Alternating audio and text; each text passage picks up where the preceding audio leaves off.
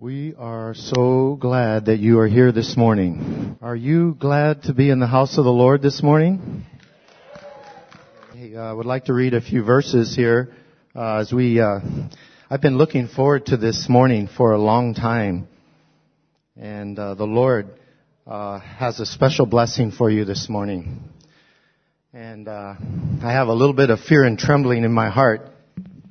I'd like to read from 4 verses. Matthew 19, verse 14. Let the little children come to me. Do not hinder them, for the kingdom of heaven belongs to such as these. James 1:27. Pure and undefiled religion in the sight of God is this: visit orphans and widows in their distress. In Proverbs 31:8-9.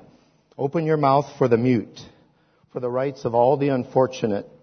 Open your mouth, judge righteously, defend the rights of the afflicted and needy. I'm going to make it. James 2:15 and 16. If a brother or sister is without clothing and in need of daily food, and yet you don't give them what is necessary for their body, what use is that? You can see we have 3 chairs up here this morning. And I'm really glad the youth are in. How many of the youth are here this morning? Can we see anybody awake? Yeah? All right, I'm really glad that you are here this morning because I think the Lord has a special word for you guys. And it's our joy to interview Robin and Joyce Hill this morning. And I'd like to ask them to come on up. And Robin and Joyce are amazing, godly. They've given so much of their lives. You guys can pick whichever side you would like to sit on, and I'll choose the other seat. And we're just thrilled to have them. And we thought it would be meaningful to you all, and to us all, to get to know them a little bit better, to hear their story a bit more this morning. And so, Robin, I'm sorry for all the shaking and all of that, but I just want to know, I want you to know how much joy and anticipation I feel this morning that we get to interview both of you. And let me just say a word of prayer. Lord, please bless our words, and we pray that you would give us the ability to lift high the name of Jesus. In your wonderful name we pray. Amen. Please give us some of your background story and how you two met the Lord and each other. That's a scary thing to ask us, really. He's a brave lad, isn't he? I know why he's in fear and trembling, because he never knows what I'm going to say. Somebody the other day at a luncheon said that the first memory they have of me was that it was the first person they'd ever heard cuss in church. And she's sitting there laughing her head off now. I promise I won't cuss. But thank you, John. Thanks, Robert. Yeah. Well,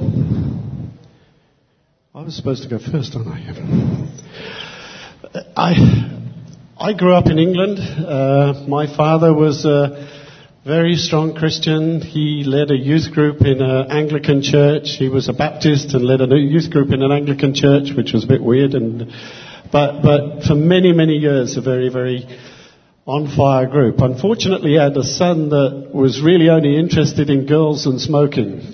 So I was the typical pastor's disgraced son, if you like. So I sort of, I must have embarrassed my poor dad so much during his life of working as a youth leader when he got such a rebellious son. So finally, I got married.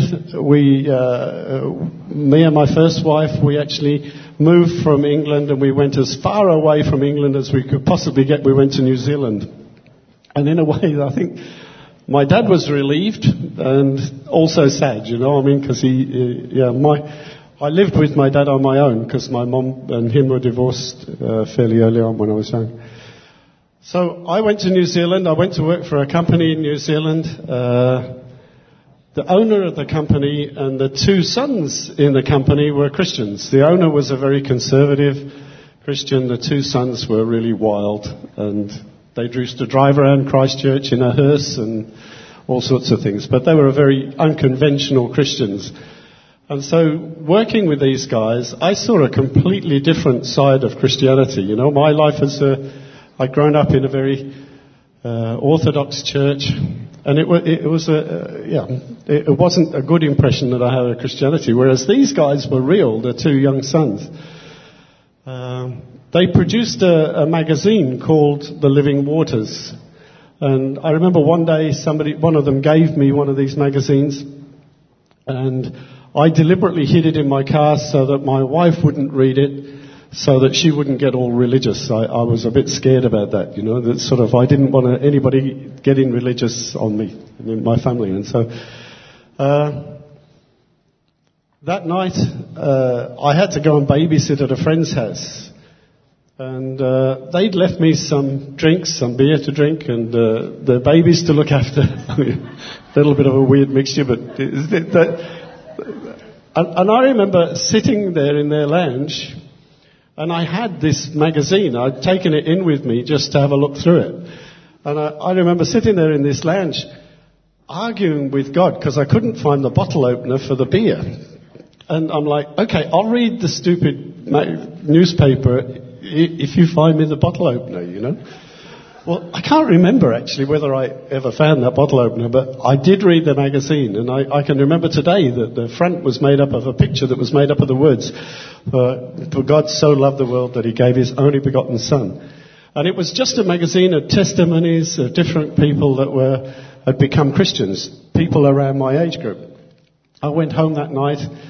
I showed the magazine to my wife at the time, and she was interested in what was being said. And so I rang the friend up, one of these guys up, and said, hey, can you come round and tell us more about this Jesus guy, you know? And he said, are you for real? Because it was like midnight, you know. And I said, yeah, really. So I've just been living waters. Can you come and tell us more about it? You know, he said, no wonder I had such a beep of a day. Just for you at the back. Yeah. And he came over and he walked into our house, and he walked in the door and he opened the door, and I'll never forget his expression. He walked in the door and he went, oh my goodness me, you guys are really serious, aren't you?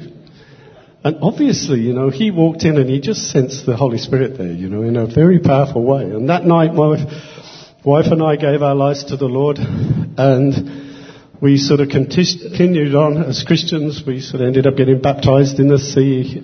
We were part of a group that was really on the wild end of charismatic.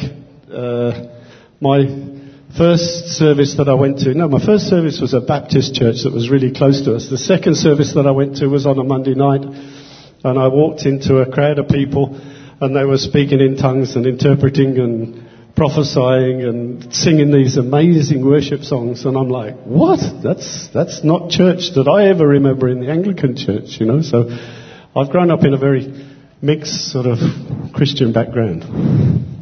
You can go now. Okay. I grew up very differently. I was born in Singapore, and my parents divorced when I was about 5. And my mother remarried when I was about 8. And I grew up in a very violent and unloving home. I was constantly told that I was stupid, I was ugly, and there was always some sort of violence going on with alcohol, with my stepfather, and it was really hard growing up then. But when I went to university, I still carried a lot of pain of my childhood with me. And I remember the first year of university, we only had 3 subjects to study. That was biochemistry, physiology, and anatomy. And at the end of the first year, I failed every single subject. And I thought, I don't know how to do this. I don't know how to please my mother anymore. Because she told me that I was going to be a doctor. It wasn't my choice to be a doctor. And I felt that if you fail, you have 2 months to resit the exams. And I thought, if I have failed everything in 12 months, there's no way in the world I can pass everything in 2 months. But the dean of my university was a very kind man. He called me to his office, and I was crying and sobbing and trembling. But he said to me that I would be a very good doctor one day, that for the next 2 months, my stepfather did not exist for me, my home life did not exist for me, and the only thing that existed for me was biochemistry, physiology, and anatomy. And he gave me courage to carry on with it. I had no other choice, really, of that or face my mother, which was pretty hard. So at the end of the last paper that I'd done, I just wanted to go out for a walk. And I left the hospital, I went for a walk down the street. And at that time, I was a Muslim. My stepfather, for some reason, had decided that we were going to all be Muslims. So I had a Muslim name, and I had no business going to a church. But there was an empty church there. I don't even remember what denomination it was. But I went in by one of the side doors, and I knelt down, and I said, God, I have done everything possible to pass these exams. I give my life to you now, and if I fail, it's because you want me in a different direction. If I pass, it's because you want me to be a doctor for whatever reason. But I can't do any more than I've already done. And at that point, I gave my life to the Lord. And I did pass, and I carried on, and I actually never failed another medical exam ever again. And I didn't know that I was going to end up in China, but that was a long story. So how did you guys meet? Well, I've been told I've got to tell that part of the story because I'm the romantic. My wife is the A-type. This is this, and this. But we did fall in love, didn't we? I don't remember. I had a stroke last year, so I forget lots of things. That's why I'm on her phone as my crazy husband, you know. So, but well, you know, the story goes on. My marriage broke up in Australia. I left New Zealand and went with my first wife to Australia. It was our marriage, even though we were Christians, even though things were going well, really fell apart. And you know, I think we both sort of walked away from the Lord, if you want to put it that way. I don't think we can walk away from the Lord. He never lets us go, you know. He doesn't ever let us go. And so, but basically our marriage fell apart, and we were divorced in Australia. And Joyce's marriage had fallen apart as well. And I one day took my kids to her surgery for medical treatment. So I wasn't the patient, okay? I just want to make that really clear right at this point in time. I wasn't the patient. It was one of my kids that was the patient. And she asked me, she said, where's Vicky? You know, that was my first wife, because she knew my first wife. And I said, oh, well, she's back in New Zealand. She's gone off, and we're divorced sort of thing. And her and her assistant, the receptionist, were determined to find me a wife because they felt sorry for me. But I quite fancied her, you know, and I knew that her marriage had broken up, but I wasn't really interested in that. And so am I dishonouring the family care, Katie? Caitlin's told us that I'm not allowed to embarrass her, so, and she's just standing there waving at me. So, but we met at that point in time through our kids. We got married, and we did fall in love. I can tell you that, I'm sure. But there's an interesting story that goes alongside of that. I think I felt sorry for his children. He was feeding them baked beans. Every meal. Every day. They had no friends. They were in meat pies and all sorts of things. So, Robin, how did God bring you to starting the ministry that you have going at Hope? Okay. I think John's saying, come on, get on with it. But at that time, when Joyce and I are getting to know one another, we're two divorced people getting married, supposed to be Christians. Lots of people would say you're not supposed to be getting married, you're supposed to be putting your other marriage back together. I, in my heart, just felt like God kept on saying, just trust me, just trust me, just trust me. And it was over and over again, you know. I felt that God was saying, trust me, you know. At the same time as that was all happening, completely unbeknown to us, obviously, here in China, in Beijing, in a little village called Qinyuandin, there was a Christian guy, Chinese Christian guy, in a little fellowship that was in that village. And God gave him a dream. And there was a piece of land in that village that was supposedly cursed because somebody had committed suicide on that piece of land. God gave this guy, the Chinese guy, a dream. And then in the dream he said that foreigners will come to that piece of land and will buy it and will build an orphanage. And he told the people in that little group that he'd had that dream. And that was round about the same time as Joyce and I were actually getting together and getting married. So that's, if you want to know how it started there. Then bring us to the point of how the vision came and how you guys began, the ministry of hope. Just. Okay, do you want to talk a little bit about that or not? No. Oh, all right. I have to do all the talking. We came to China 20 years ago. In last November, it was actually 20 years. I worked for a Swedish engineering company, and they offered me a job working here in Beijing to build up the organisation here. And when we first came, we actually were part of a little home group, and we were studying James, and we got to the scripture that talked about widows and orphans.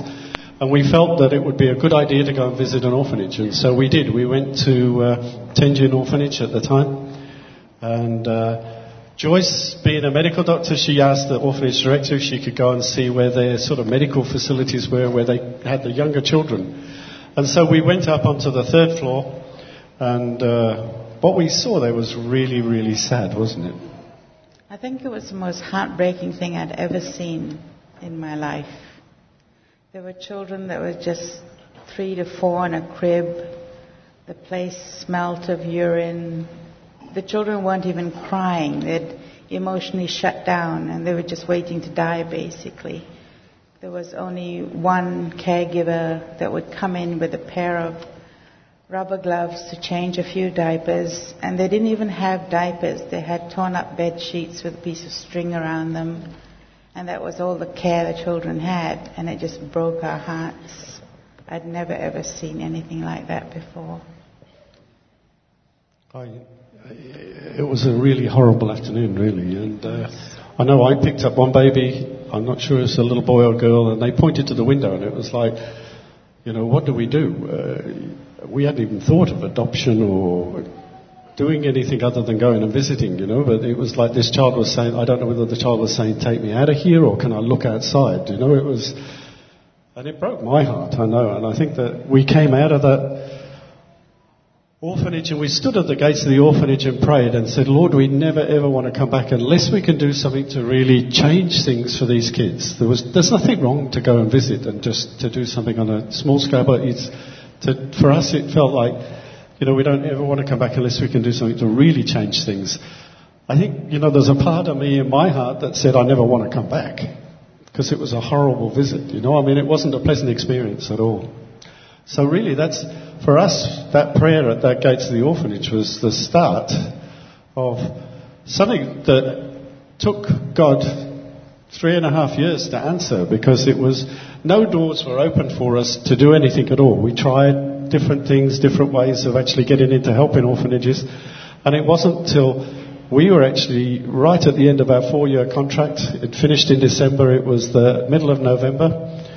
And we were shareholders in the little company that made refrigerator magnets. And they were going to buy a piece of land in this village, Qinyuandin, that we were talking about. And it is the piece of land that was cursed. And they were talking about buying that piece of land and building a community centre and what could they do with the community centre. We went to a board meeting that they were having, and there were lots of things talked about there. Joyce was actually the shareholder. She was the owner of the little Beijing office that sold refrigerator magnets, but And they were terrible suppliers to her little office, and so she didn't really want to go to the meeting. So she sat there with her arms folded, the whole thing, didn't say a word. But after the meeting, we came and we sat in the car and we said, I turned to Joyce and I said, what did you think about all of that? And she looked at me and said, okay. That was your cue to say something. She looked at me and said, I think that God's asking us to get into a river. I don't know where we're going to end up, but I'd like to ask these guys for a third of the land. We'll build our home, we'll build a foster home, and we'll look after sick orphan babies. And I'm like, what?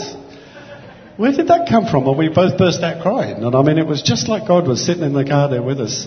And it wasn't like he was saying, I want you to do this. You know, it was like he was saying, come on, get in the river.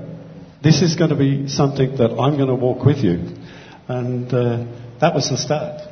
Robin, Joyce has struggled with physical difficulties over the last several years. And a really big one happened about a year ago. So can you just share about those two things that have you guys have had those challenges as well? Okay. What do you want to share about headaches? I'll try and remember.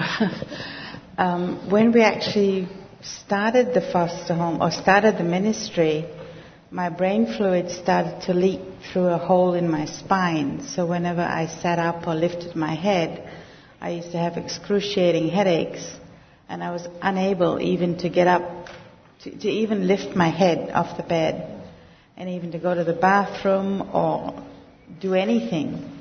And eventually the pain was so bad that I was actually quite delirious, I think you said I was. And they took me to Beijing United Hospital, and they said that I had a stroke, but when they did a scan, it didn't show any bleeding in the brain. So they didn't know what was wrong with me, so they medevaced me to Hong Kong. And he was with me, but he was more fascinated about the size of the Learjet's tires, like how small they were. And I'm thinking, you've got a wife here that's nearly dying, and you're like interested in the Learjet tires. So, but anyway, ended up in Hong Kong, and the surgeon there, whom I didn't know at the time, who since that meeting has come now to help us. And last year, I think he came 10 times to help our children, free of charge. He pays his own way. But at that time, we didn't talk about the ministry, and we didn't talk about my work. But he told me what was wrong with me, but he said that it would heal on its own. And it did for a while, and then we began the ministry. But more leaks happened, and it just became worse and worse. And I was bedridden for about the last, I can't remember, 4 or 5 years yeah. That I used to work in a flat position. Rob made a frame so he could put my computer up there so I could work in that position. And I had to if I needed to get up to examine a child, I would have to be on heavy drugs to be able to do that, which makes your mind pretty fuzzy, so it's not an ideal thing at all. And I think at that time we were looking after about more than 200 children, and we had 3 different centers already. So that was really hard for me to do that. So I prayed really hard for another doctor to come and do my work. And Dr. Steve Martin, who is Rick's son-in-law, came to visit for 6 months and helped me for 6 months. But it's been 4 years and he's still here, so... And so I'm basically retired. And what happened just about a year ago, the big thing that happened? Well, I think a lot of people here know what happened. I mean, we were at Beijing United, and we were there for an examination, and suddenly Joyce had a massive stroke, and basically her brain filled up with blood. The doctors at Beijing United said there wasn't any chance that she was going to pass away. The bleed of that magnitude she wouldn't recover from it, and so it was hard. You know, we thought we'd lost Joyce, and he finds it hard to talk about it, but yeah, that's okay.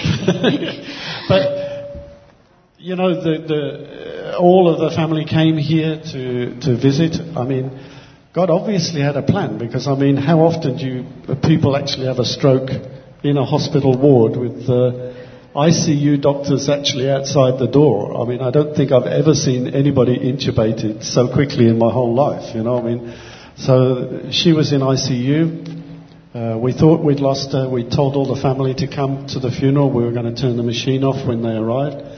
And in the middle of the night, Amber and I were just lying on a bed, and suddenly this one here opens her eyes. And Amber looked at me and said, "Mom's just opened her eyes." And I'm like, no, she didn't. You know, she's not going to be able to do that. She did. And so, yeah, God obviously had another plan, you know, and today we sit here and Joyce is recovering, you know. And I mean, the recovery is a process that's going on. And what has God been teaching you through all of this? Do you want to share what you got? What's God been teaching you? I think after all these years, what I've learned, it's that it's not because I'm a doctor or because I have served God in this way, in that capacity to save, heal, or comfort thousands of orphans, but because I'm a beloved child of God.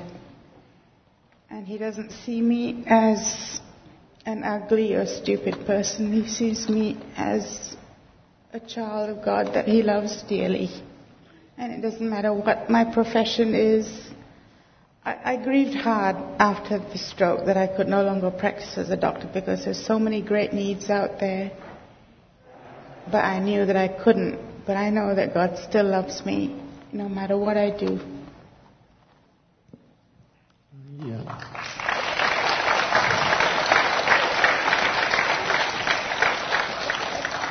I think the other thing that I know that I've learnt is that, you know, one of the things that's hard for us is that everybody thinks, oh, aren't they wonderful people?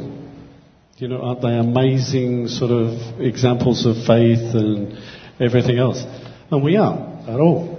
I mean, if you want to come in real close and have a look, you'll find out that we're absolutely no different from anybody else. We've got the same fears. We have the same struggles. We have the same difficulties in our marriage, you know. I mean, I remember getting up here one Sunday morning and saying that my wife that morning had said to me that I'd been abusive to her, you know. And I mean, like, we've struggled with so many different things, and it's not about that at all, you know.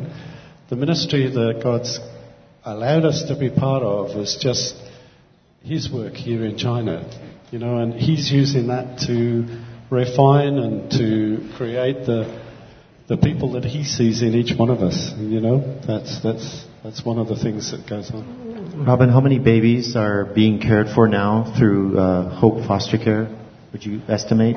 343, according to Dr. Martin's last report. And I heard about this one little girl that did a lemonade stand, and she raised $350. Oh. Tell me about her.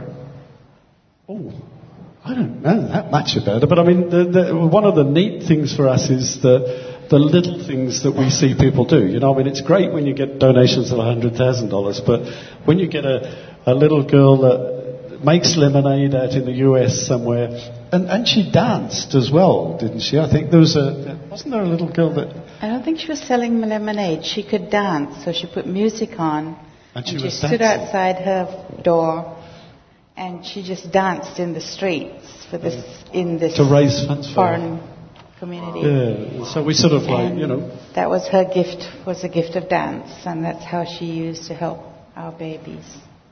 Well, we are so grateful as a church that we can be behind your ministry, and we really feel like it's our ministry as a church. And I'm so thankful that we've been able to have this opportunity to interview you guys. And I would like to just say a prayer, and I'd like to ask the elders to come up with at this point, and James and Mark, if you guys would come up, and we're just going to say a prayer, and anyone else who wants to come up and join us in just celebrating what God has done.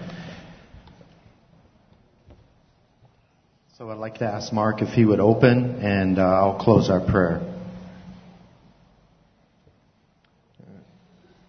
Lord God, we recognize as we pray this prayer for Joyce and for Robin and just in thanksgiving and gratitude that every day is a gift from you and is only by your grace.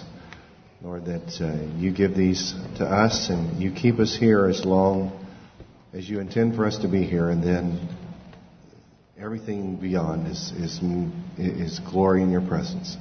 Lord, I thank you for the way that you've used them to be your hands and feet with so many little ones in China.